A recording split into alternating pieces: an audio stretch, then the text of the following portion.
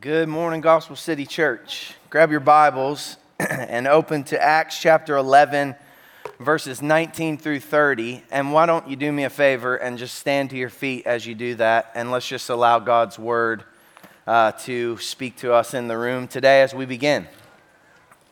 Scripture says to not forsake the public reading of God's word. This is a moment of worship, a privilege to open the very breathed out words of God and allow them to speak. And so let's look at Acts chapter 11, verses 19 through 30 together. Now hear the word of the Lord. Now those who were scattered because of the persecution that arose over Stephen traveled as far as Phoenicia and Cyprus and Antioch, speaking the word to no one except Jews. But there were some of them, men of Cyprus and Cyrene, who on coming to Antioch spoke to the Hellenists, also preaching the Lord Jesus.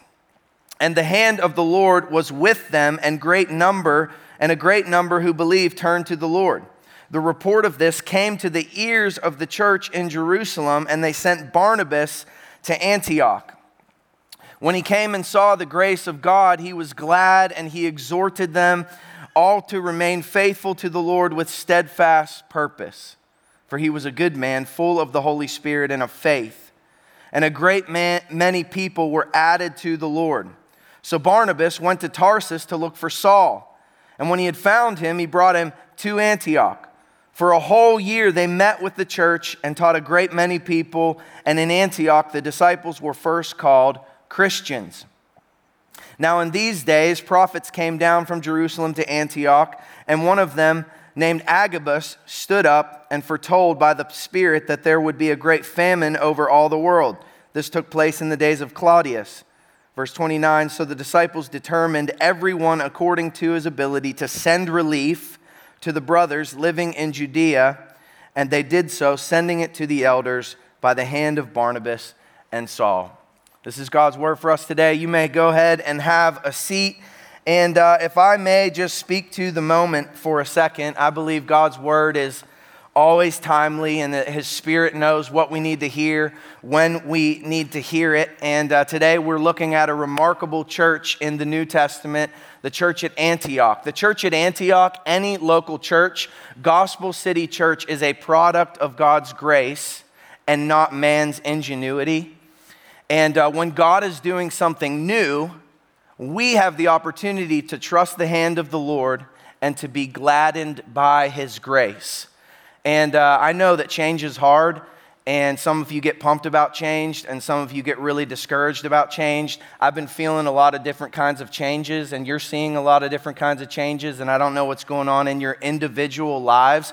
I won't pretend that you're not going through your own changes and difficulties and struggles and all of those kinds of things.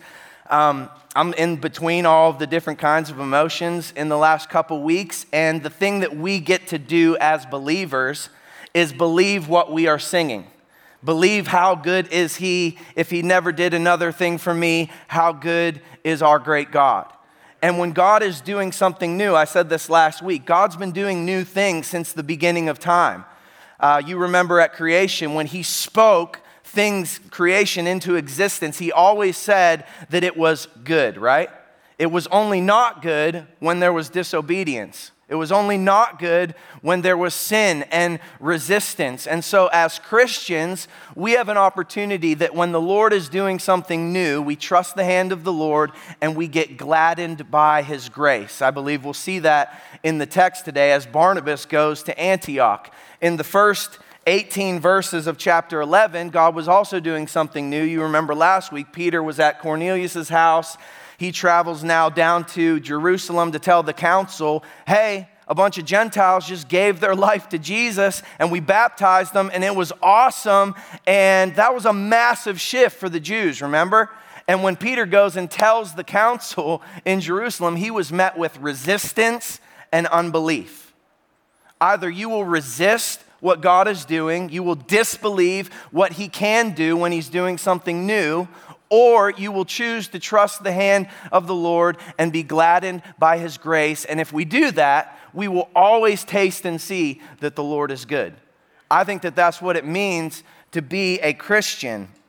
And as you heard in today's text, Antioch was the first place where the followers of Jesus got the name Christian. Look in verse 26 of the text. It says, in Antioch, the disciples were first called Christians. So first it was in derision as a ridicule, but it quickly became a badge of honor for believers that has made it all the way to us here today.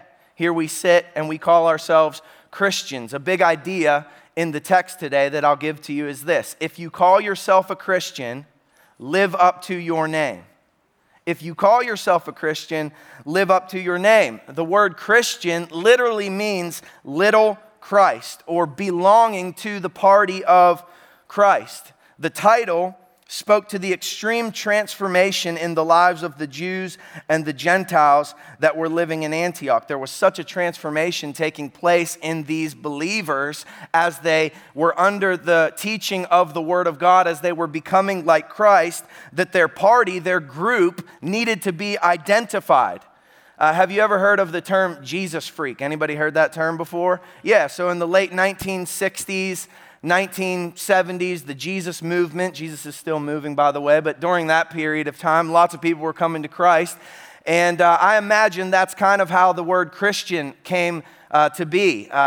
There were these people who started to be all about Jesus. Their music was about Jesus. They wanted to talk about Jesus. It was Jesus, Jesus, Jesus. And so the world started saying, they're a bunch of Jesus freaks. And it was kind of a pejorative, derogatory term, and yet instead of being offended by it, it was embraced as a compliment. And in the 90s, there was a song, DC Talk, called Jesus Freak. Anybody know that song? Yeah, and the line in that song says, I don't really care if they label me a Jesus freak, because there ain't no disguising the truth. And I think that that's exactly what was happening with this term Christian. Pastor Brent and I will rock that out for you one day. You're not ready yet. But now to be a Christian in Antioch was to be separate, to be set apart, and to clearly identify with Christ. Antioch was this massive city, third largest city in the Roman world. Very affluent, very diverse, and very sinful. So think Las Vegas, think New York City in the States. So if you were claiming to be a Christian, you were very different from the culture that was around you. Everybody knew who the Christians were in the city of Antioch. The problem with the word Christian for us in America is that everybody identifies as Christians, or at least you know somebody who identifies as Christians. I was kind of doing some research this week. There's just under 330 million people in the U.S., okay? And I came across this from the Pew Research Center. In the U.S., roughly 3 in 10 adults now religiously are unaffiliated. So you see in 2021, 63% of the population identifies with Christianity. That number just 10 years ago in 2005, it was at 80% of the population identified as a Christian. If they would say, yeah, I'm a Christian. And that number is slowly decreasing. A number that is slowly rising are people who identify as none. I don't have any faith. I'm an atheist. I don't want to deal with religion. 29%. Now, that's sad, but kind of a cool thing happening in the world is more and more people are recognizing that they actually don't want to live up to the name. They don't live up to the name Little Christ, and they have no desire to. So more and more people are saying that, yet 63% is a lot of people who claim to be Christians, who claim to belong to the party of Christ. And now if you do a little more research and read some of the Barna things, you can cut that number in half drastically by people who would say, I am a Christian based on the blood of Jesus alone. That number cuts in half instantly, okay? And so we can kind of whittle that number down, but 63% of people in the world identifying with Christianity is a lot of people. I had some conversations this week with different students. I get to have conversations with students all the time, and undoubtedly what comes about, we were talking about goals this week. And every time we talk about goals, I hear, hey, I'm going to be in the NBA someday. I'm going to be the next Steph Curry. I'm going to be the next LeBron James. And when I was a kid, I did the same thing. I'm like Mike. I'm a mini MJ on the court. The only thing I had right was that I was mini on the court.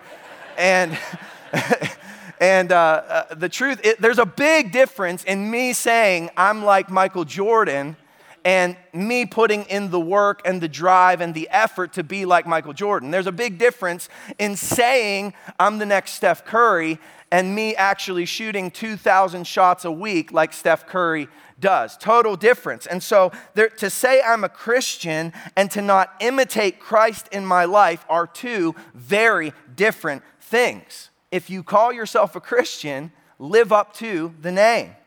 That's really what Barnabas goes to Antioch today to encourage and foster in this remarkable church that Christ was building in the city of Antioch. It was a great church, arguably the most influential church in the New Testament. It was a sending church. It was a church planting church. It was a missional church. It was a city church, a city within the city. God was doing something miraculous in this sin city, this diverse city. God was building a church of believers who stood out and who sent out and who were world-focused and who weren't focused on themselves.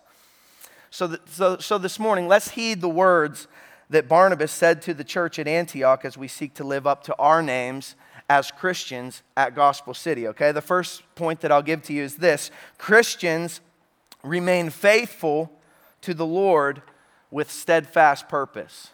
Christians remain faithful to the Lord with steadfast purpose. That's point number one. The Lord really used that exhortation in my life this summer. So I was on sabbatical over the summer, you guys know that, and I was away for some time, and I didn't know we were going to be going through Acts. I didn't know I'd be preaching this passage today, and I think I was reading through the New Testament 100 days thing, and I came across that phrase, remain faithful to the Lord with steadfast purpose. And the Lord met me in my quiet time, and I was just reflecting on it, and I was kind of going back through a journal as I was preparing this week, and I came across what I wrote on July 14th, 2021. Can I share with you what I wrote on July 14th, 2021? So these are unedited. I just put them on the screen for you. But I wrote each word of the phrase that he said, and I was kind of going over each word, and I think it goes so well with the text that we see. So the first thing that Barnabas encourages the Christians to do is to remain. And I wrote, don't waver, stay resolved and planted regardless of the circumstance. Abide. These Christians lost Stephen and saw the persecution, but they were charged to remain. If you look in your text at verse 19, so it says, now those who were scattered because of the persecution that arose over Stephen traveled as far as Phoenicia and Cyprus and Antioch, speaking the word to no one except the Jews. So the Jews, the Palestinian Jews, the Jews from Jerusalem, they took that very seriously. This is only a message for us, so they were only preaching the message boldly to Jews.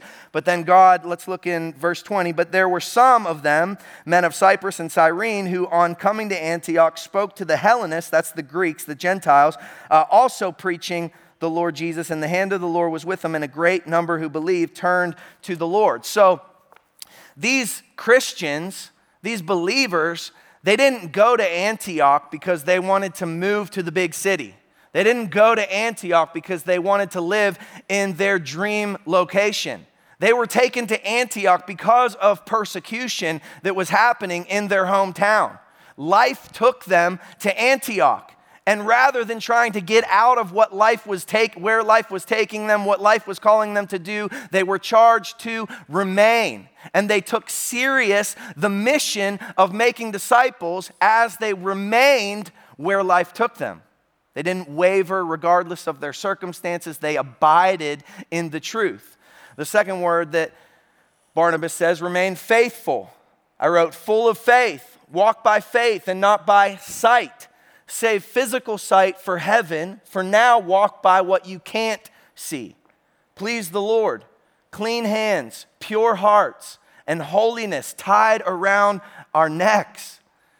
And I love that idea of our physical sight as believers is saved, is now reserved for heaven, where we will look on our Savior face to face. When Saul was saved, he loses his physical sight, and yet he begins to walk in faith with the Lord. That's what the Lord requires of us often. Think about these believers who scattered from their household. They didn't know what was going on. Why would God call us and then put us through this pain? Why would God call us and take us to a new location? I don't know. I can't see it, but I can walk by faith in what I can't see. And they're charged to remain faithful to the Lord. The object of our worship, our master, our reason for breathing. Don't forget, elevate nothing above him or beside him. His name is to be proclaimed. His cross is to be known. To him and for him do we live and move and have being. Don't forget it. I was yelling at myself. Don't forget it, Micah, because I want to forget those things. I want to forget that Jesus, that the Lord is the object of my worship, is the object of my abiding, is the object of my faith. And when I forget, I get my eyes on myself and I begin to get off mission. Barnabas is charging them, remain faithful to the Lord. And then he says, with steadfast, steady, unshakable, unchanging, urgent, dutifully firm and unwavering, loyal to the mission. Don't care what you're going through. Don't care what circumstances are happening. I don't know what change is coming. I don't know what change you're discouraged about, but we stay steady and unshakable and unchanging and urgent and dutifully firm and unwavering and loyal to the mission that Christ has called us to, because it's our purpose. And our purpose is to preach Christ and him crucified. Faithfulness to the Lord fuels our purpose, and our purpose helps us remain faithful on the hardest days. Here's these people, life had brought them to the city of Antioch, and they remained faithful to the Lord with steadfast purpose, preaching the Lord Jesus. The hand of the Lord was with them. A great number believed, and the report makes it all the way back to Jerusalem. I think it's cool that there's no name attached to the church at Antioch. They didn't have this church get started because they had the best mega pastor on the planet or the guy with the biggest charisma. Look in verses 19 through 24. You don't have to read them, but I'll just give you some of the phrases. It says, some of them, the word them, were preaching Jesus to Jews and Greeks. It says the hand of the Lord was with them. It says the Jerusalem church heard about them and sent Barnabas, who exhorted them. Them didn't have a pastor, but they had a purpose. Isn't that awesome? Them didn't have a pastor, but they had a purpose, and their purpose was to preach the Lord Jesus to everyone. The Jews were hesitant toward the Gentiles at first, but then in the diverse city of Antioch, they quickly found that the message of Jesus actually does break down barriers and prejudices, and a pretty cool thing happens when people start responding to the message of the gospel. And when they respond and when they receive the Spirit, they're unified in a family of God with Christ as the head. And such a cool thing was happening in Antioch that it makes it all the way back to Jerusalem. And you know what they didn't do? They didn't say, oh man, I'm threatened by the church in Antioch. They're going to be bigger than us. They're going to be better than us. They're going to be more flashy than us. They're way hipper than us, or they're way cooler than us. No, they were like, this is awesome. Let's send somebody to check it out. And they send Barnabas to Antioch to bring some shepherding advice, some discipleship counsel. And when he got there, he saw that the Lord was doing a new thing and that it was a result of trusting the Lord's hand, and he was quickly gladdened by the grace of God. Look in verse 23. It says, when he came and he saw the grace of God, he was glad. When God is doing something new, Christians trust the hand of the Lord and are gladdened by his grace. Sometimes I think we have trouble with our purpose as believers, as Christians, because we have trouble remaining.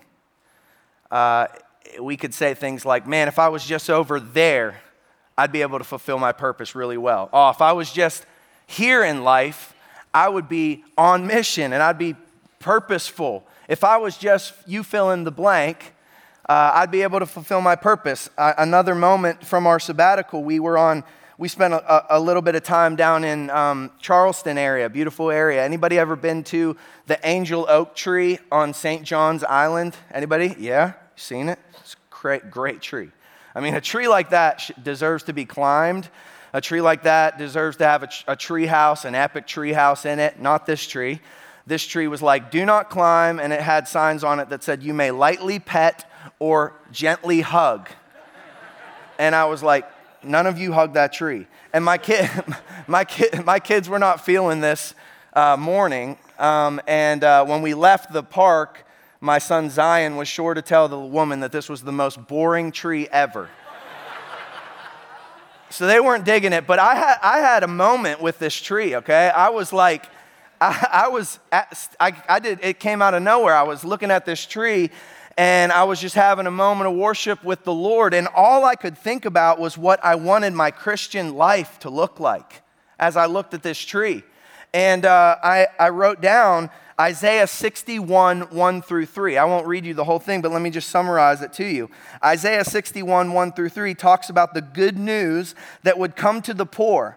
The coming Messiah will bind up the brokenhearted and open the prisons of those who are bound and comfort those who mourn. He'll give them a beautiful headdress instead of ashes, a garment of praise instead of mourning, so that they would be, check this out, oaks of righteousness, the planting of the Lord, that he may be glorified. Jesus can make you like that tree.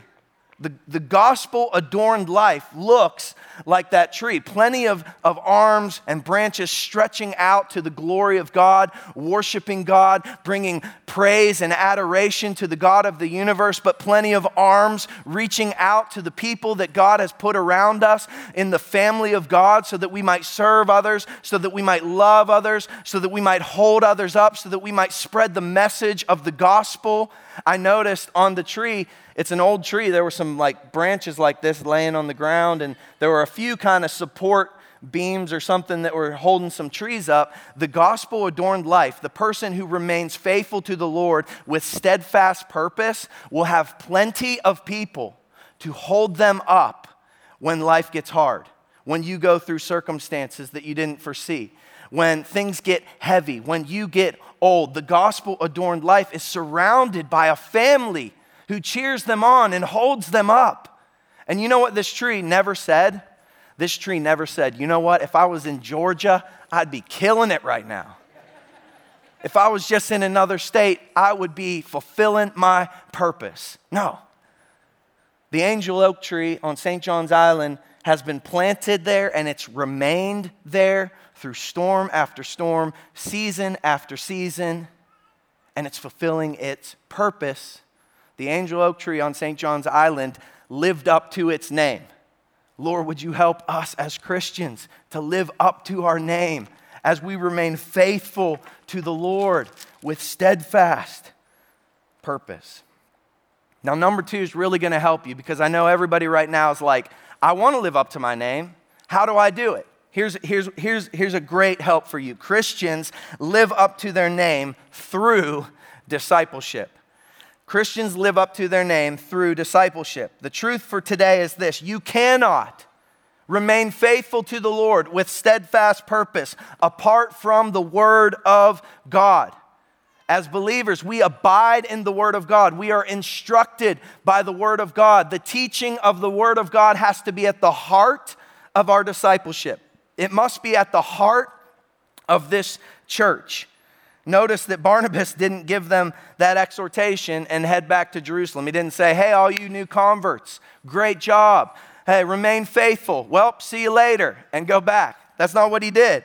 Barnabas was gladdened by their passion. He encouraged them to continue, and then he immediately went into disciple-making, disciple mode, so this church would flourish for the city and for the world, and it did.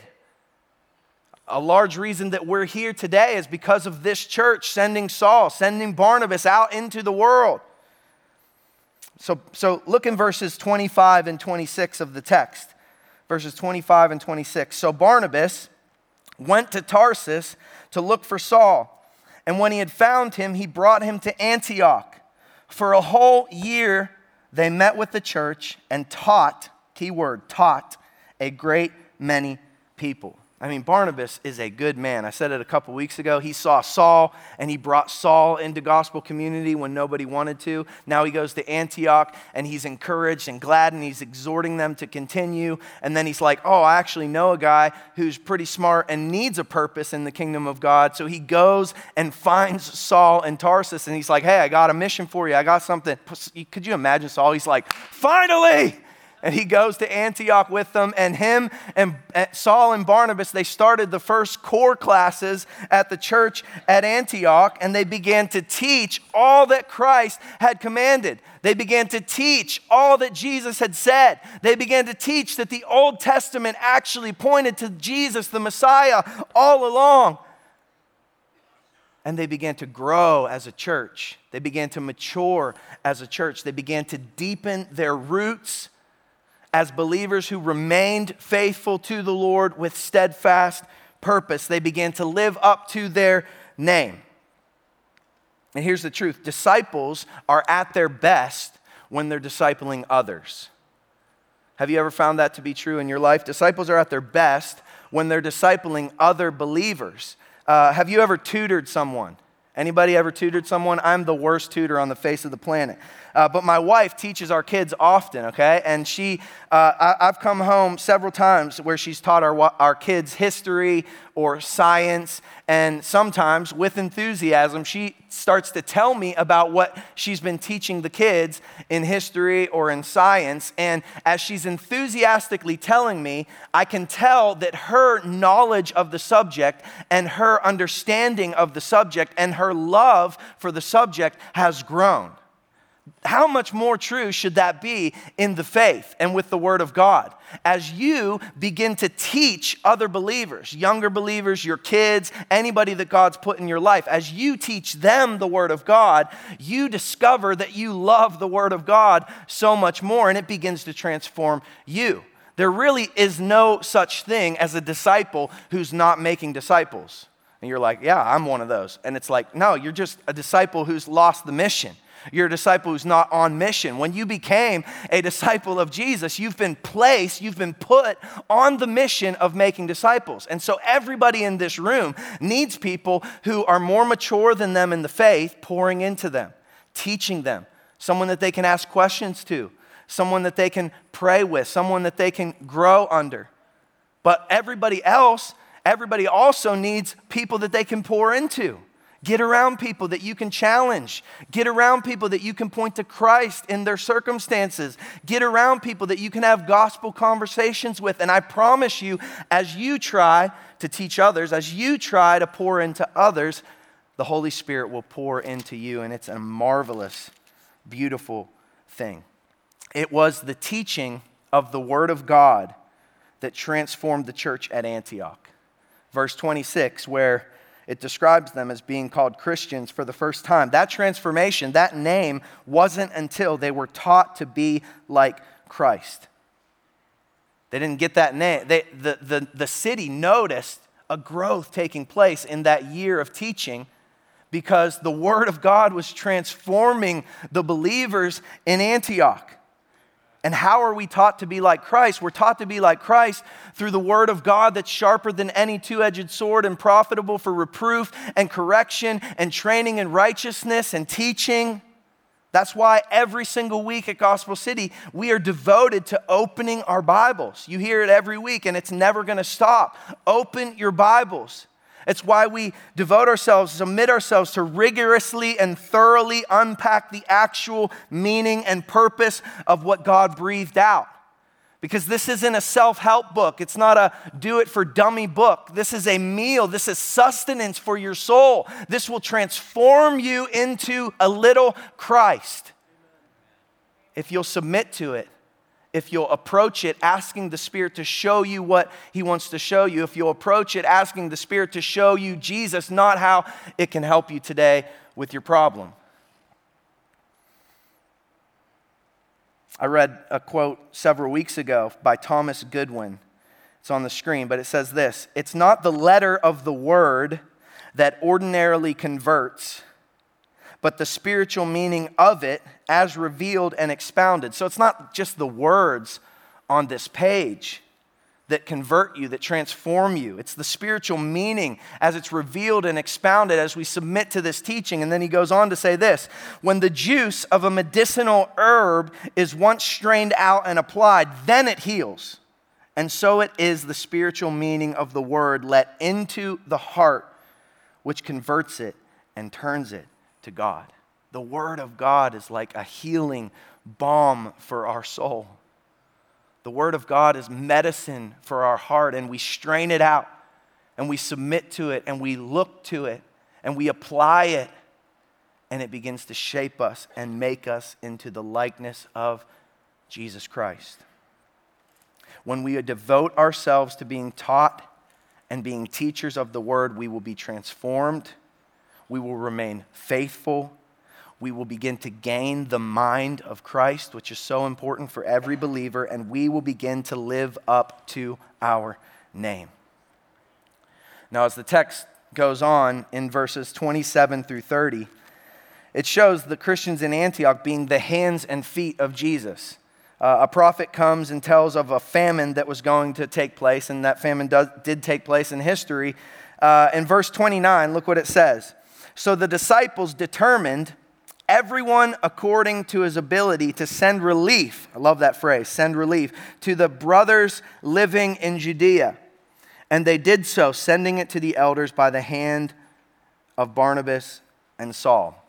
So their generosity in this moment was a byproduct of their discipleship. They weren't giving under compulsion. It wasn't this manipulative thing that's like, hey, give to this organization or this fund. There was a need in a neighboring city, and they're like, without hesitation, we're going to meet that need because we are like Christ. We are living up to our name. An important thing, they had grown to have the mind of Christ, so they undoubtedly could be the hands and feet of Christ. See, social justice and meeting the needs of others and meeting the needs of the poor, all of that is a lot more sexy than discipleship. It can be. I think we have to be careful not to pat ourselves on the back by making ourselves look and feel like good disciples by being the hands and feet of Jesus before we transform our minds with the Word of God.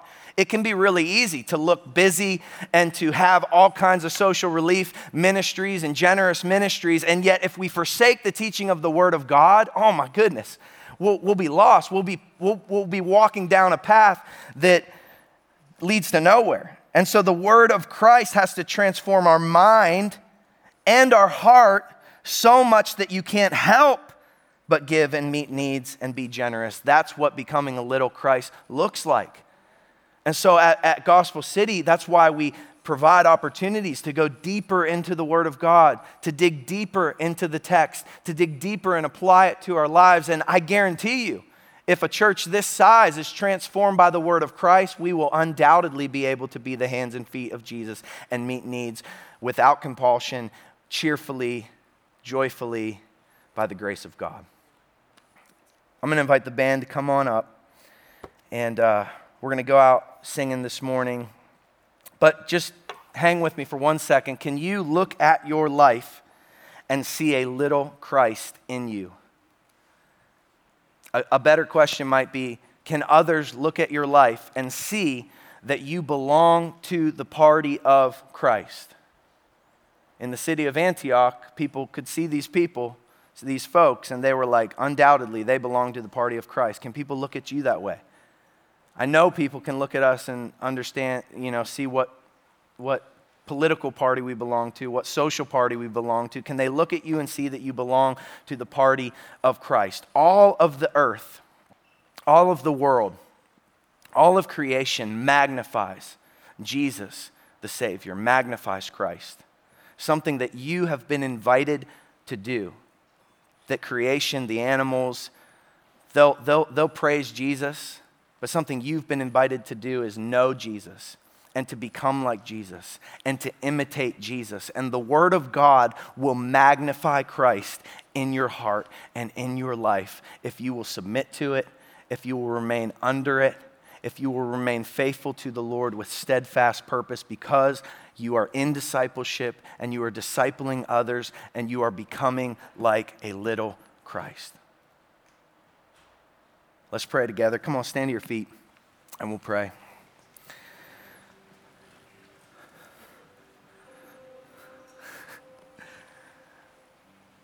Lord, we give you glory and honor, and we lift you high. And you're worthy of praise today. We thank you for your word that's always on time. We thank you that you've been doing new things since the beginning of time.